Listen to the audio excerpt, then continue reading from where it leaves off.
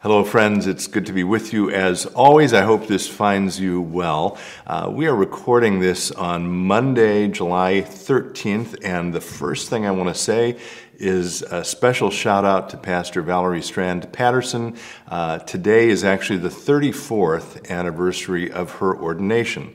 And so I want to congratulate Valerie, and I want to thank her for her many years of faithful ministry and the privilege that it has been for me to spend many of my years in ministry alongside of her. So again, congratulations, Valerie, on that really important milestone. Well done, good and faithful servant. I'm always thinking about topics for these podcasts, and in the last week, two things happened that prompted me just to offer a few modest reflections this morning. One was I had a conversation with someone over breakfast, and the other was actually as I was driving into church today, I stopped at one of our normal coffee shops to grab a coffee.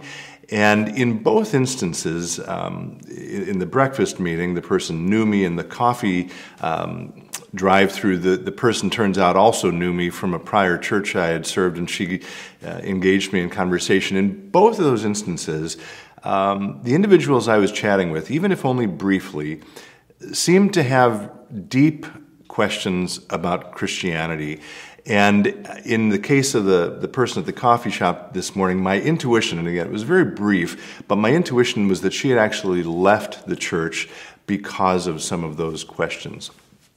And one of my passions, of course, as a pastor is to try to articulate our faith clearly and in a way that makes sense. And I do believe, and we've talked about this in ways over past episodes, that our culture works against us on this front. That involves things like the connection between faith and science, or related to that, the connection between faith and the story of creation. It involves things like how does faith impact our understanding of our body, and it also includes just a general cultural sense, I would argue, that faith is something that is backwards. It's something that's from the past. It doesn't understand life as we understand it in 2020, and therefore it's a relic, something that can be pushed aside.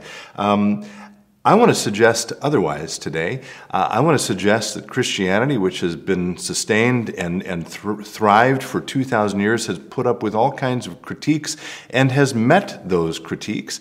And I actually think a lot of the reason that people fall away from the faith as it relates to their supposed intellectual difficulties with the faith is that they don't really understand what Christianity is.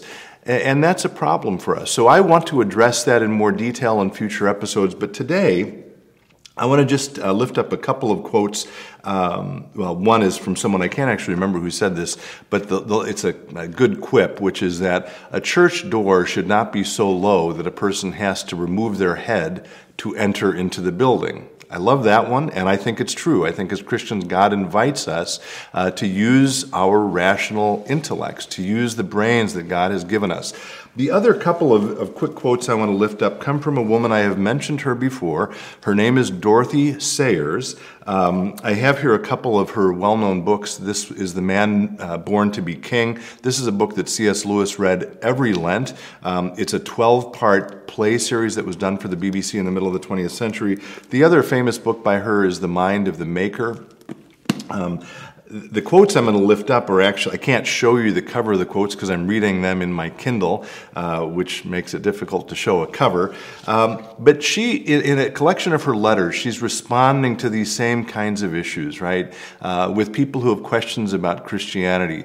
And she has a number of very wise things she says about it, but I want to lift up just two of them. The first is a slightly longer one, which says this. And again, this is Dorothy Sayers. She says, I haven't got a pastoral mind. She was a writer, not a pastor.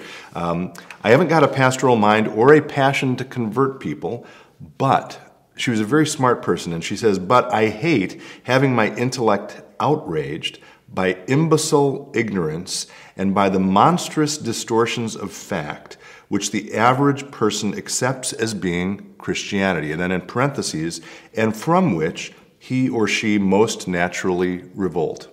In other words, I, Dorothy Sayers, a faithful Christian, believe I have an understanding of what we actually teach as Christians, and when I hear other people tell me what Christianity supposedly teaches, it makes me kind of crazy, and it also makes me understand why people would want to have nothing to do with it, right? The other thing she says is this: it does seem just as well if you're going to disbelieve a thing, to find out exactly what you are disbelieving. And so my invitation to you this morning is, if you have questions about what Christianity teaches, if you have a sense that, boy, this doesn't seem quite right, or I'm finding it hard to believe a certain thing, check it out and discover if what you are disbelieving is actually what Christianity teaches, or if it's a cultural accretion of Christianity. I would also encourage you, as always, if you have questions about our faith, to reach out to me. I would love to have a conversation with you by email or by phone or in person, or to address an issue in a future episode of this podcast. I want to remind you that we believe in Christianity not only because it is a beautiful story, but because it is ultimately true. Thanks as always for listening. Stay in touch, be well, and God bless.